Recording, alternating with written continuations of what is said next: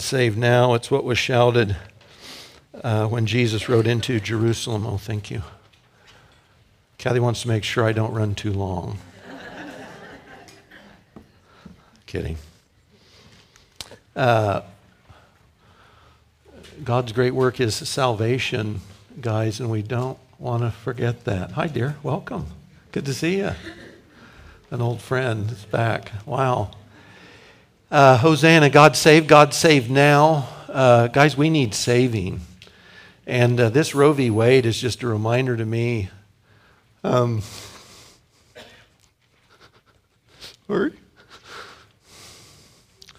Larry told me the other day the announcement had been made.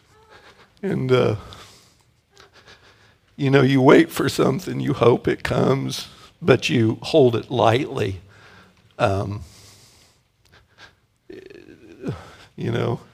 Jesus has said he's coming back, and you wait, and it seems like maybe it'll never be, and then suddenly it's going to be here.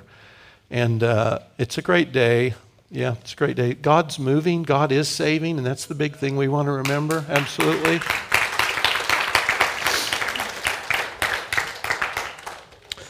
On a much more mundane level, hot dogs and hamburgers. I still need some help putting that picnic together for next Sunday. So if you can help, some of you have already signed up. This is black and white, isn't it? God's saving and hot dogs and hamburgers. I don't know. That's where we're at. I still need some help. I'm going to meet with folks that are volunteering to help me right up here immediately after service, okay? And I also want to put a plug in. Larry, sorry, one more thing. I remember with our girls picketing Stormont Vale because they performed abortions. And we would march around Topeka for life. And then all of a sudden, and by the way, this doesn't solve a lot of things. It just gives states the opportunity to do things a little differently, doesn't it? But how big a deal is that? Almost 50 years. Larry's going to be talking, he's going to be doing the teaching after Kent's first Sunday in July. Larry's going to take the balance of the month. His series is called Postcards from Babylon. And really, he's going to be addressing sort of our cultural moment. What does it look like to be the church today in the time and the place we live? So I'm highly enthusiastic about that series coming up, and I hope you will be too, and you'll be here each Sunday to hear it. Okay. Before I was married, before God blessed me, raised me out of the pit of despair and gave me my wife.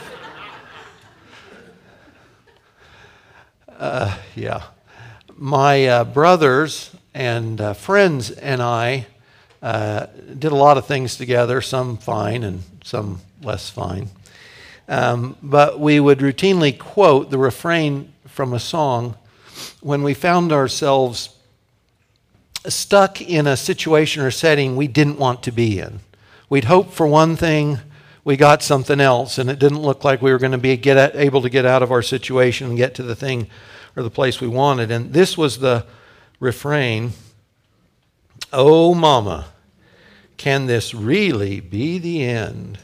To be stuck inside of Mobile with the Memphis Blues again."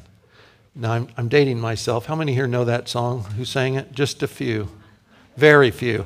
So that's Bob Dylan, 1966, and that was the title of the song. If you listen to this, good luck with the lyrics. Like so many of his songs, it's like, what does that mean? I have no idea.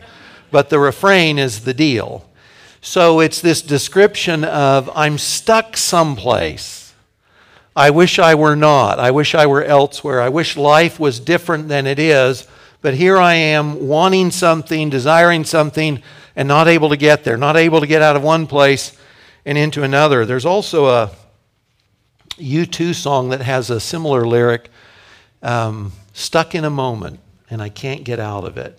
Stuck in a moment, I can't get out of it.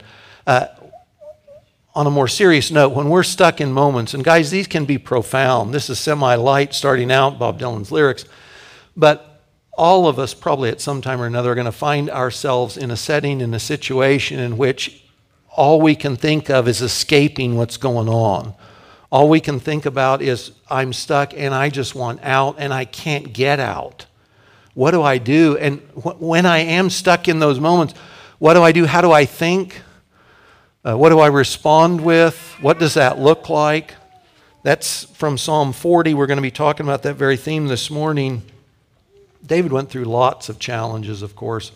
He doesn't tell us which one this reflects, but he is talking about this theme, and what you'll see in this song is it's a pretty good paradigm of life, because he'll start by looking back, and he says, I had this experience in life in which I was stuck. And I couldn't get out. I couldn't do anything to get myself out. And so I prayed.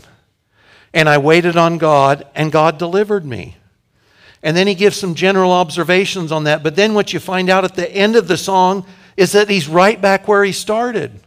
He's stuck in another moment. And you realize on this song there's this cycle in life on planet Earth where we may be blessed with all kinds of days and seasons in life, in which life is good and we feel blessed and all that's lovely and true and good, and we're thankful for that, absolutely. But almost inevitably, all of us will find ourselves in times and places in life in which we live Psalm 40. And sometimes there's this sense of, I got through that, and so that phase of life is over, and so now it's blue skies and green lights, and what you find is, well, it was nice, God delivered me, I got out of that, and then give time enough to roll along, and what do you find again? You find yourself stuck in another moment, stuck in another situation, and the theme repeats itself, and that is Psalm 40. If you got your Bible or your app open, we're going to read there. I'm reading from the ESV, and we will take this chunks at a time so that we can focus on the big rocks that David's giving us. He says in the heading, it's to the choir master, and it's a song or a psalm of David. So he's going to start verses 1 through 4 by looking back. He says, I waited patiently for the Lord. He inclined to me and heard my cry. He drew me up from the pit of destruction, out of the miry bog, set my feet upon a rock, making my steps secure. Put a new song in my mouth, a song of praise to our God. Many will see and fear and put their trust in the Lord. So here he's looking back on an experience he'd had. And he felt like, I'm stuck in this place and I can't get out. So he begins by saying, though, notice the first thing. In fact, it's right out of the gate. He says, I waited on God. Verse 1, I waited on God. I'm stuck. I'm in trouble. I don't want to be here. That was his past tense. But he says, so I gave that to God and then I waited. And guys, one of the greatest demonstrations of faith for Christians is the willingness to do nothing. Sometimes it's to wait. That waiting, what you'll find throughout, especially the Old Testament, is that waiting is an indication of faith. Waiting on God. It's not sitting on my hands when I'm called to action. It's that I've given God something in prayer. I'm not able to do it myself, so I'm waiting on Him. And this is a theme, it keeps coming up in the songs, and though we've only taken selected songs in this series thus far, it keeps coming up again and again. Psalm 25, none who wait for you will be put to shame. I wait all day long, for you I wait. Psalm 27, wait for the Lord. Take courage, wait for the Lord. Psalm 37, be still before the Lord, wait for Him patiently. Those who wait for the Lord will inherit the land. Wait for the Lord, keep His way. On and on it goes. Think of Isaiah 40. It's the same thing. Those who wait on the Lord will gain new strength. Waiting on God isn't doing nothing. It's faith. It's active faith. It's active trust in God, which is to say, I've given you this thing that's bigger than me, and I'm not able to do anything, so I'm trusting you. I'm giving it to you, and I'm trusting you. So waiting isn't doing nothing. It's active. It's trust, and it's faith. Sometimes it feels like the hardest thing to do. But David shows us that that is faith in action, the willingness and the ability to wait on God to deliver us. Waiting on God is faith and trust. And guys, this may sound more doable on Sunday morning in a church service than it may prove to be. And by that I mean this. When David describes a circumstance, he says, I feel like I'm in a hole. And it's a deep hole, and I have no ladder, I'm constrained, and I can't get out. Or he says, it's like I'm standing in muck. I don't know if you guys have ever been in this, typically clay with lots of rain saturated. And if you wear boots, sometimes farmers know about this. If you wear boots and you put a foot down and you lift your knee up and the boot stays below in the muck and the mire because it's so sticky. He says that's what it's like. It's an effort to try and move my foot. I can't get any place quickly. So when he's describing that emotionally, I'm in a hole, I can't see out the top, I can't climb out, or I'm in this thick stuff that makes any kind of movement or progress seem impossible. Emotionally, you got to put yourself there to say, it's in those moments he's saying that's when I wait on God. I'm desperate. I'd do anything I could to get out of the hole, to get out of the muck, but I can't. And I recognize that, and so I'm waiting on God to come through. Whatever that looks like, my trust is in God. I'm going to stay. I'm going to embrace the moment and wait on God to come through and do something else. What has God's help in your life and mine look like? If you look back, if you have any years of experience at all in the Lord, you've no doubt been tempted and tried, found yourself in situations in which you felt stuck. What have those looked like? I mean, if you rehearse in your own mind, that makes faith real, right? That God's story in Scripture inevitably becomes my story and your story, that experience. What does that look like? And when it's come up, this is a theme you'll see that David brings up again, have we turned around and declared what God did for us to others? Because that's what David does. So he's going through these cycles of life of trouble and desperation and prayer and deliverance and thanksgiving, and then he's starting again. But what you find is, just as this song starts out, he is singing God's praises to others because of God's deliverance from that. And it's something that's easy for us to forget. Sometimes we feel so relieved when God comes through for us that we just want to get on in life and we forget to turn around and say thank you. And really better than that, what you'll see in a little bit here, is that there's this sense of obligation that it's not just to God that we give thanks, but that we honor God by declaring what He's done for us to others. That those answered prayers sort of become deficient if we don't turn around, and say thank you. And not only say thank you to God, but tell others what God has done for us in those challenging moments. You can do that on social media, personal relationships, small groups. Am I waiting on God? So if I'm in that moment now, am I waiting on God? Have I given that thing to God? Am I trusting Him? And if He's already delivered me, am I making that known to others? Verses 4 and 5, in trouble and times of need, we trust God instead of other inadequate options, since it's God that acts to save us. And then those who trust God and see His deliverances become heralds of His saving grace. You see that in verses 4 and 5. Blessed is the man who makes the Lord his trust, who does not turn to the proud, to those who go astray after a lie. You have multiplied, O Lord my God, your wondrous deeds and your thoughts toward us. None can compare with you. I will proclaim and tell of them, yet they are more than can be told. David says that the person who decides to trust God in his needs is blessed and successful in the best of ways. That notion of waiting on God instead of taking things into my own hand. What are the ways that we resort to or tend to resort to when we are in the hole in the ground or in the miry clay?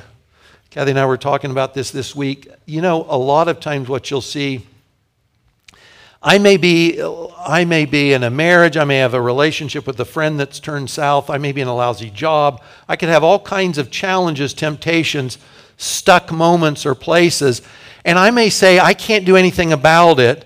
And so instead of just praying and waiting, what I tend to do is I seek pain relief, pain management. Biblical counselors know this. A lot of times someone will sit down with you and you realize what they really want is pain relief, pain management. They feel a sort of desperation or hopelessness. I can't fix it, so I just want to manage the pain. I was at a home inspection conference many years ago, and there was a very funny, quirky guy that was not a home inspector, but his role was he was a sick house inspector, remedier. and he was telling home inspectors, guys, there's this whole market that you guys should be in. And his point was that people like him that measure in pascals, air movement, and moisture content, one thing and another, they were in short supply. He said, you can go anywhere you want, you can charge anything you want. He said, this is the deal. He said, they don't want their house fixed, they want pain relief. He said, the people that contact me, they're sick, their kids are sick, they're desperate. He said, all they want is pain relief. Well, that's oftentimes what we want too, isn't it? We're stuck, we might be waiting a bit, but we're just looking for pain management. And so then David says here, don't turn to the proud or to those who go astray after a lie, but a lot of times we're tempted to turn to other things. We use and abuse food, drugs, sex, drink. You get the picture. I'm just trying to salve. I'm just trying to get a little relief. I can't fix it. I've waited. Relief hasn't come, and so I'm just seeking a little pain management, just a little pain relief. That's a temptation for us that we want to say no to. It's difficult too, by the way, as someone who's lived this for sure. Listen to what Isaiah 31:1 says. Little different context, same thought. Isaiah wrote, woe to those who go down to Egypt for help and rely on horses. So Israel's being threatened typically by Assyria. And so they're looking around, who can help me? Who can get me out of my stuck, threatened moment? He says, who trust in chariots because they are many, and in horsemen because they are very strong, but they don't look to the Holy One of Israel or consult the Lord. They're not looking to the one they should. They're looking around and they're asking somebody else, would you come please save me? Instead of saying to God, God, I'm stuck. Would you show me what deliverance looks like? Would you help me patiently endure whatever's going on until you deign to save me? It struck me, if you look back in American history, think of not only Washington and Lincoln, but the presidents past them. When the nation was facing tough times, it was normal for them to call the nation to repentance and prayer. And you see things going on in the nation today, and you know what you do not see? You do not see leaders calling for repentance and prayer. California has been in some of the worst historic droughts and fires they've ever seen, and I've not heard one call out of that state, which is a grand, lovely place, to say we need to repent and pray and ask God to be our provision. It's not going on today, though historically in this country that was normal. Civil war and other challenging times, it was a call from leadership to pray. Isaiah 41:10 says, fear not, I am with you. Now, if the God that created the universe says, don't be afraid, I'm with you, that should be enough, right? Whatever else is going on, the ultimate power, the ultimate resource. Fear not, I am with you. Be not dismayed. I'm your God. I will strengthen you. I will help you. I will uphold you with my righteous right hand. That's the thing. And David knew that. David knew that. God is the one he resorted to. Verse 5, which is neat, David says that God's keeping care is constant, that it never ends. And he says, let me read that. He says, your wondrous deeds and your thoughts toward us. Your thoughts toward us, they are more than can be told. That whatever you or I go through, the thought is this, God's not just aware of what's going on. He doesn't just have objective knowledge about what's going on in your life and mine. He's constantly thinking of you. That his thoughts of you are continual. They never end. He's not just observing, he's thinking about you and what's best for you and what's going on in your setting and your situation. So you're never outside his thoughts. And because God is all loving and he's proven that through giving us Christ, we're to take that as God is looking. He's not gone and absent. He's not unaware. His thoughts are toward me in this moment. And his saving deeds, I can count on those. Never out of his thoughts. Think of Psalm 139 along that line. I think that's in your that reference is in your study sheet. Verses 6 through 8, this is talking about formality versus the heart. God doesn't want us to bring stuff to him. He doesn't need stuff. He doesn't need any presents. You can't give him anything he doesn't already have save one. That's what he brings up here. Verse 6, He says, in sacrifice and offering you have not delighted. Now remember, David's not saying God hadn't stipulated sacrifices for Israel. I've sinned. God tells me take this kind of an animal, offer this kind of an offering.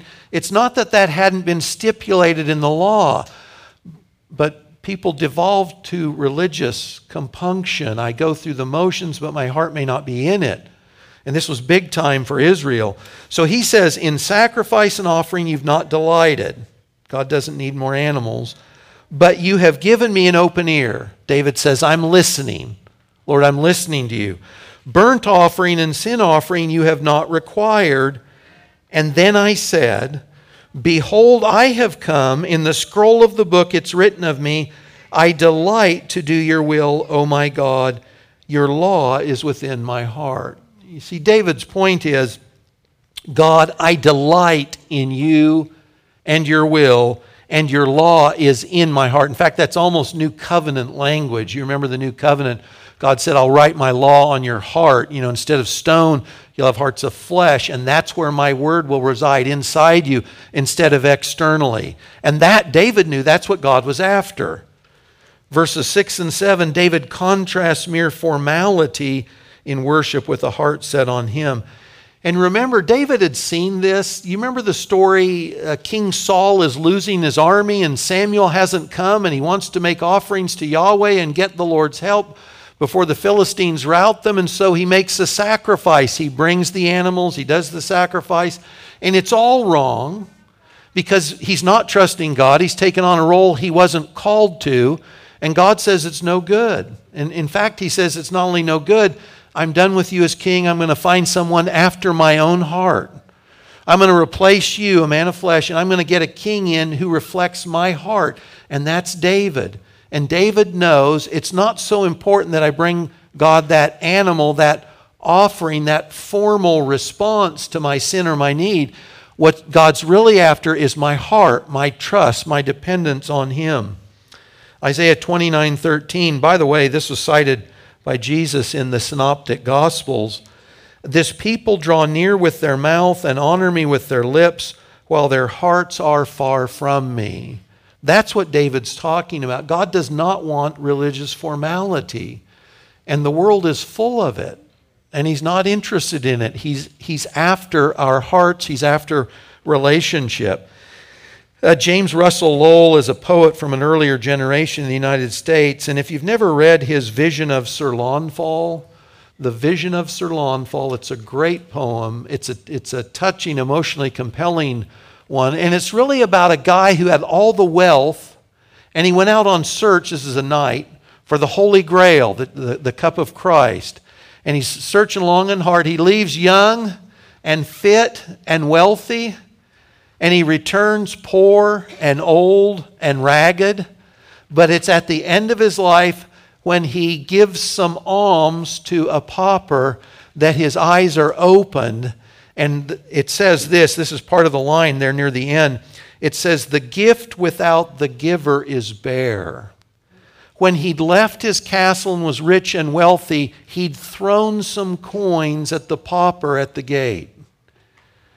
It wasn't meaningful to him. It wasn't heartfelt. But the pauper is there on his return, and he shares his bread with him, and he realizes that was Christ all along. He had treated him lightly when he left because he was full of himself, but when he came back and had nothing, he realized, and it says that the gift without the giver is bare. Those things he'd thrown were insignificant, but when he shared his heart and the last crust of bread he had with the pauper, he realized this was Christ all along. It's that sense of heart that God is after. It's not religious formality. Verses 7 and 8 are a little ambiguous, though we'll pick this up when we close, where he says, what's he talking about? The scroll of the book, it's written about me. Opinions on this differ a little bit. Some think David's saying, you remember parts of the law, especially Deuteronomy, were written for kings. And maybe David's saying, hey, I've read the Torah, I've read the law, and those things addressed to me as king, those are binding on me, and so I'm going to fulfill those. Others think, no, he's just saying that the law was binding on anyone under the covenant, and that he's saying that's binding on me as well. In any regard, he said, I've got God's word, God's things, God's priorities are my priorities as well. Psalm 34, you remember we talked about taste and see.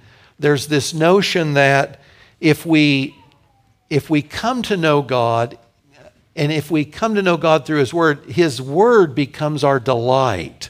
We get to know God through His Word. It becomes our delight. And if that hasn't happened for you, just spend more time in His Word. Eat more of that good meal, and what you'll find, it does become honey. It does become the best thing you can desire. And then we live out of that. We gain God's heart through God's Word. Verses 9, 10, and I'm bringing in verse 16 here as well, just so that the theme carries through. In faithfulness to God, we can't hold back declaring His salvation. We sing His praises. Again, it's this thought of I give thanks when God has come through. Starting at verse 9 there, he says, I have told the glad news of deliverance in the great congregation. Behold, I've not restrained my lips. As you know, O Lord, I've not hidden your deliverance within my heart. I have spoken of your faithfulness and your salvation. I've not concealed your steadfast love and your faithfulness from the great congregation. The worshiping community got together, and David declared what God had done. Verse 16, may all who seek you rejoice and be glad in you. May those who love your salvation say continually, great is the Lord. Or other translations are, the Lord be magnified. Notice what he says 3 times here in the negative. Verse 9, I have not restrained. Verse 9, I have not hidden. Verse 10, I have not concealed. David speaks in the negative that he hadn't done what he shouldn't do, that he hadn't hidden God's actions in his own life, that he declared those to others. You see that 3 times in verse 9. I have told, verse 10, I have spoken, verse 16, may those who love your salvation say continually, the Lord is great, or the Lord be magnified. David has this sense that he not only owes God thanks for his deliverance, but that he owes God's people the knowledge of what God had done. You know, I hope you guys have the experience, if you're in a small group or otherwise, that someone tells you what God did. Perhaps you prayed with them or for them about something, and then they say, this is how God answered it, and doesn't that encourage your faith? Because just like in this morning's announcements, you realize God's at work. God's showing up. This isn't pie in the sky. God is showing up. God's at work. And we hear that. We're encouraged by that when other people share what God's done in their life. And that's the call. So David says basically, I wasn't negligent. That if I hadn't declared what God did for me, it would have been negligence on my part. That thanking God and telling others what God had done for me should be a given when He interacts on our behalf. God is so good and His provisions are so significant that to live under His grace and not speak of His goodness should not be an option. Now, I do want to say this too. We try and qualify this when we go to applications. You and I, because of the time and the place we live, we have so much in view of God's common grace, that it's easy for life, an abundantly blessed life, to seem normal. But friends, here's the deal. You could be a Christian in southern Mexico, Cuba, here on this side of the continent, parts of Africa, a lot of parts Central and Northern Africa, North Korea, China, India, and you may cry out to God for help, and God's answer may be your martyrdom, your death. You know, we do these stories out of Voice of the Martyr because these are people just like us that are loved by God, and they're in a hole, they're in a pit, and God doesn't deliver them the way when we pray and we think God's going to deliver us. But here's the thing. If we lived our entire lives on earth in pits of suffering, but understood, because of what Christ has done for us, that we have eternal glory in heaven waiting for us, we have all we need to thank God personally and proclaim His excellencies to others. That salvation, the salvation we have, we embrace, no matter what this life looks like, we have all we need to thank God and publicly declare His goodness and His praise. Now, when we pray, we're hoping God's going to answer in some of the ways we're thinking. And I get that, and I'm good with that. And you know, if I want out of a time of suffering, that's what I'm asking the Lord. But it's up to Him how He delivers. It's up to Him on how He responds.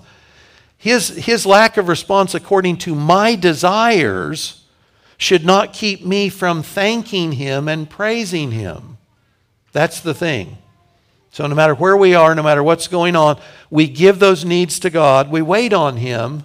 And whatever His answer is, we can afford to give Him thanks and proclaim His excellencies to any and everyone else, because we know what we possess in Christ. Christ is ours and we are Christ, and we'll be with Him forever, where there's goodness and gladness and joy and pleasures forevermore, and Psalm 36, rivers of delight in God's presence. So however hard or however much of a pit or a hole in the ground my life may feel like at any given moment, I have all I need to thank God and declare His goodness to others.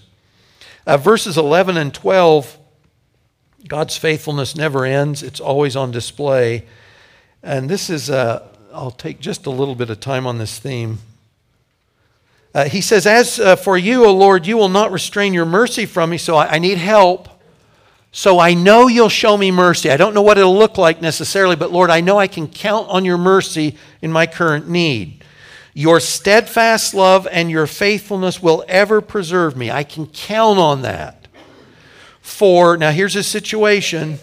Remember, he started looking back on a time God had delivered him, but what's he in again? He's in a similar situation again. Verse 12 is present tense. Evils have encompassed me. So now I'm not in a hole in the ground. Now I'm surrounded by trials. So I'm in a hole in the ground buried on one hand. I'm in miry clay in another experience. And here I'm surrounded as if troubles are an army. And now I'm in the middle and I'm surrounded by troubles. Evils have encompassed me beyond number. My iniquities have overtaken me and I cannot see.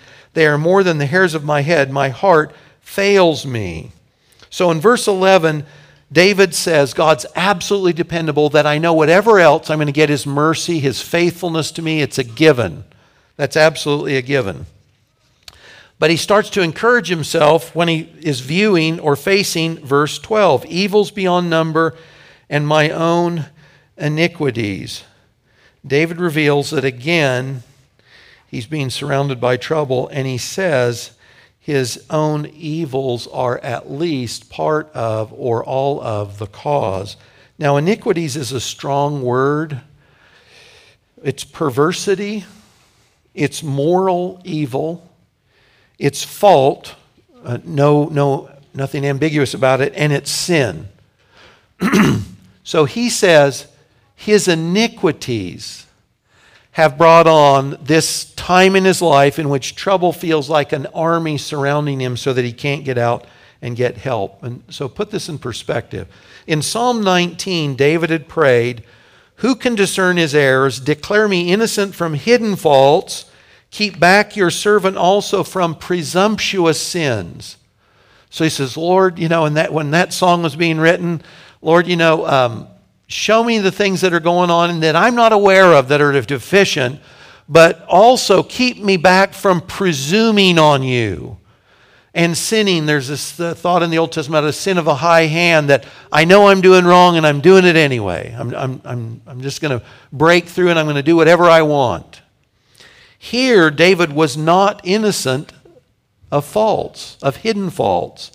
We don't know what the sin was. Was it presumptuous or not? But he knows that his current trouble were the fruit of his own sin, his iniquity. So this isn't just an external threat. It's someone else. I'm innocent and trouble comes along. He says, this is the fruit of what I've done. I'm surrounded by trouble because of what I did. And that contrast is the thing. Facing the fruit of his own sin, David will call out to God for help. Facing the fruit of his own sin. Guys, even if God saved us from every external threat, we would still be faced with the formidable challenges brought about by our own sin. by our own sin. You know, for many Christians, it's a surprise. I don't know if this has happened to you. I think it happens to pretty much all of us.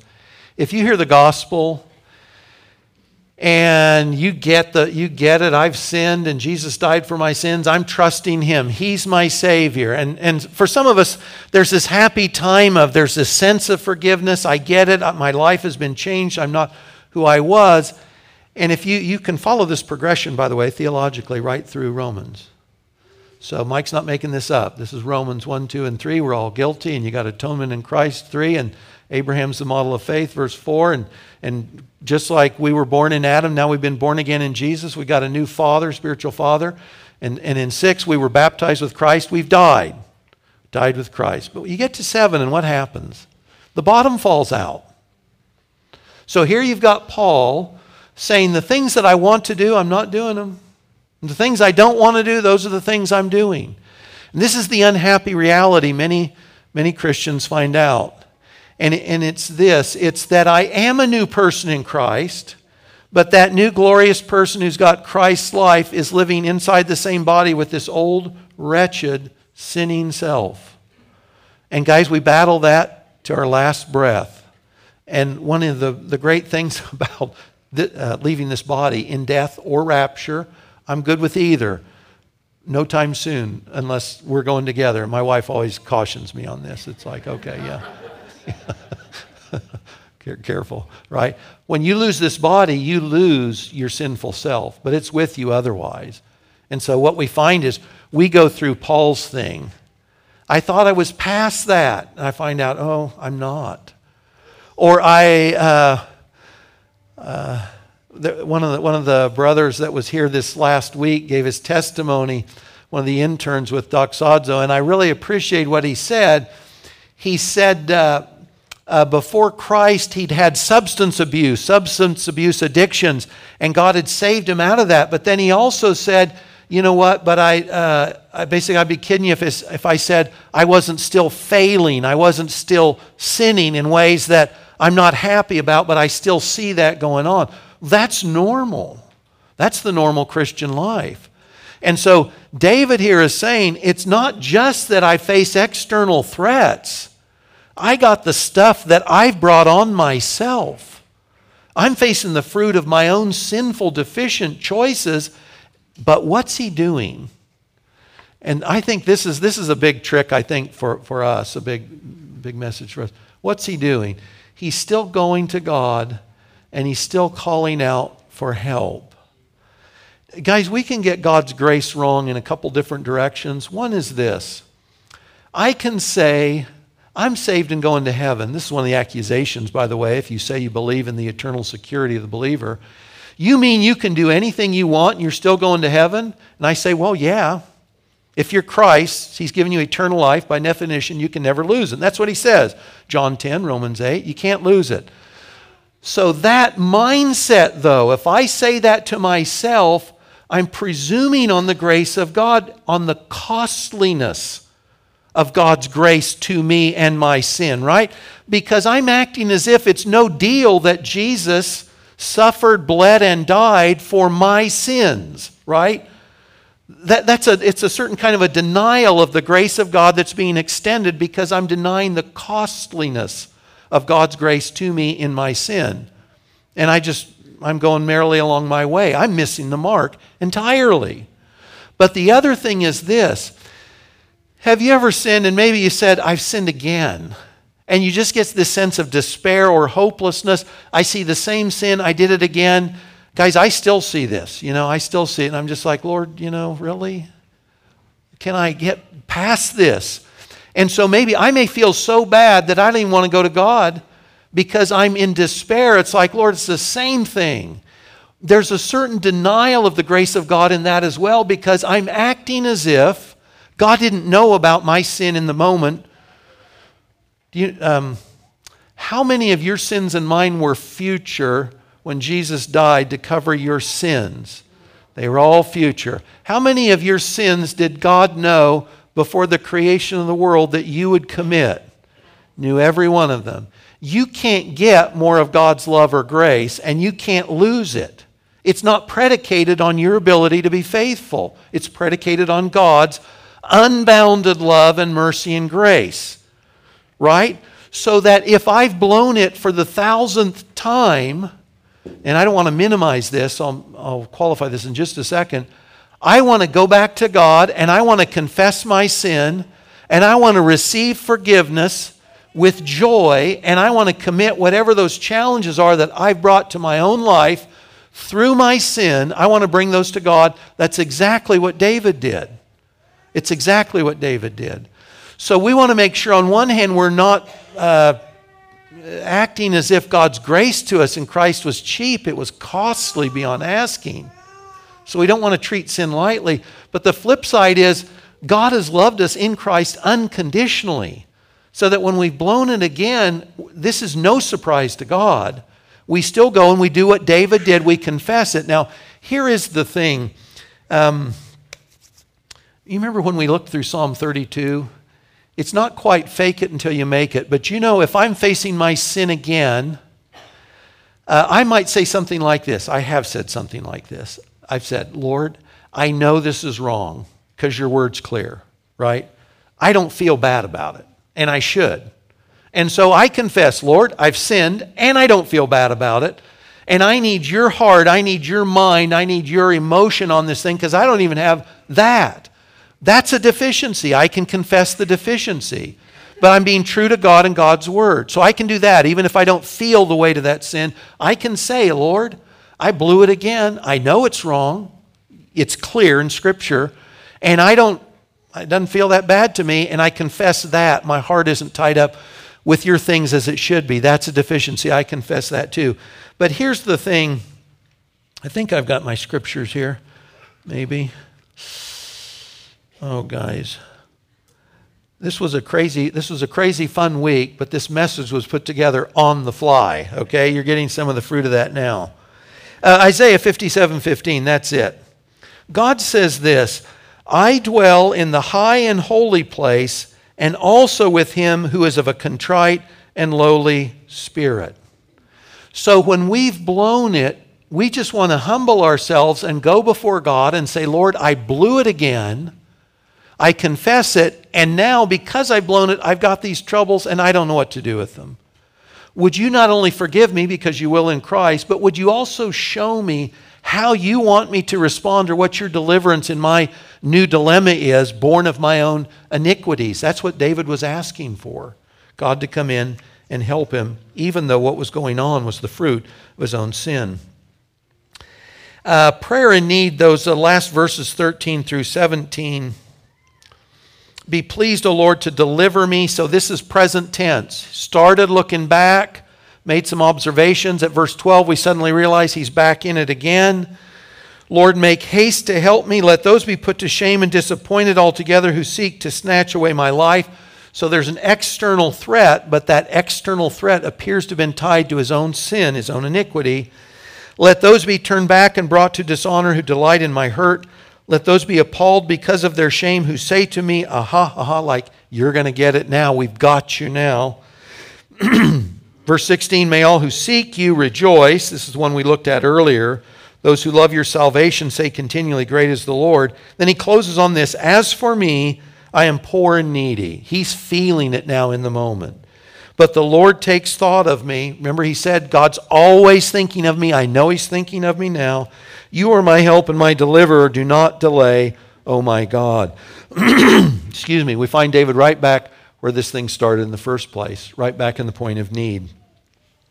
Job said, chapter 5, verse 7, man is born for trouble as surely as sparks fly upward.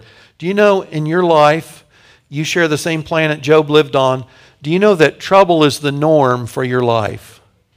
Blue skies and green lights, guys, these are the exception. When you get them, enjoy them, savor them, absolutely. But it's not the norm. Trouble is the norm. Acts 14:22, related to persecution, through many tribulations we must enter the kingdom of God. You know, when those Gentiles were believing in Jesus and the gospel, and Jews also in the first early years of the church, for many of them to believe in Christ and to say so through baptism meant persecution, it meant imprisonment, and it meant death. through many tribulations. I may come to faith and find that life was blue skies and green lights. I came to Christ and it went upside down and my life is filled with troubles. And I've still got all the cause in the world to thank God for what He's done for me in Christ. The most blessed of lives is taking place in a world in which sin still brings death of one form or another. Now, I want to go back real briefly because I want to point out, we say the Scripture is all about Jesus, and Psalm 40 is all about Jesus. Your reference, Hebrews 2, I think is on your study sheet. Verse 9 is quoted of Jesus in Hebrews 2. I'll go down to Hebrews 10, verses 4 through 10, cite Psalm 40, verses 6 through 8. That's a passage talking about the necessity of a sacrifice that would adequately cover our guilt and sin. The writer says this: it's impossible for the blood of bulls and goats to take away sins. All those sacrifices under the law, they were pictures, but they weren't payment for sin. They couldn't be. An animal can't take your place and mine. Consequently, when Christ came into the world, He said, what did Jesus say when He came into the world? He quoted Psalm 40. Sacrifices and offerings you've not desired, but a body you've prepared for me. Why a body? Because that body will become the sacrifice, the once-for-all sacrifice for sin. In burnt offerings and sin offerings you've taken no pleasure. Ultimately, they can't do anything for us. Then I said of Jesus, Jesus said, behold, I have come to do your will, O God, as it is written of me in the scroll of the book. Psalm 40 was always about Jesus. He's the one that embraces you and I in our humanity. That's the Hebrews 2 passage. And He's the ultimate sacrifice for sin. That's the Hebrews 10 passage. It was the Lord Jesus who fulfilled God's good will to redeem us by replacing those temporary sacrifices that always anticipated a real satisfactory sacrifice when Jesus would come to the earth.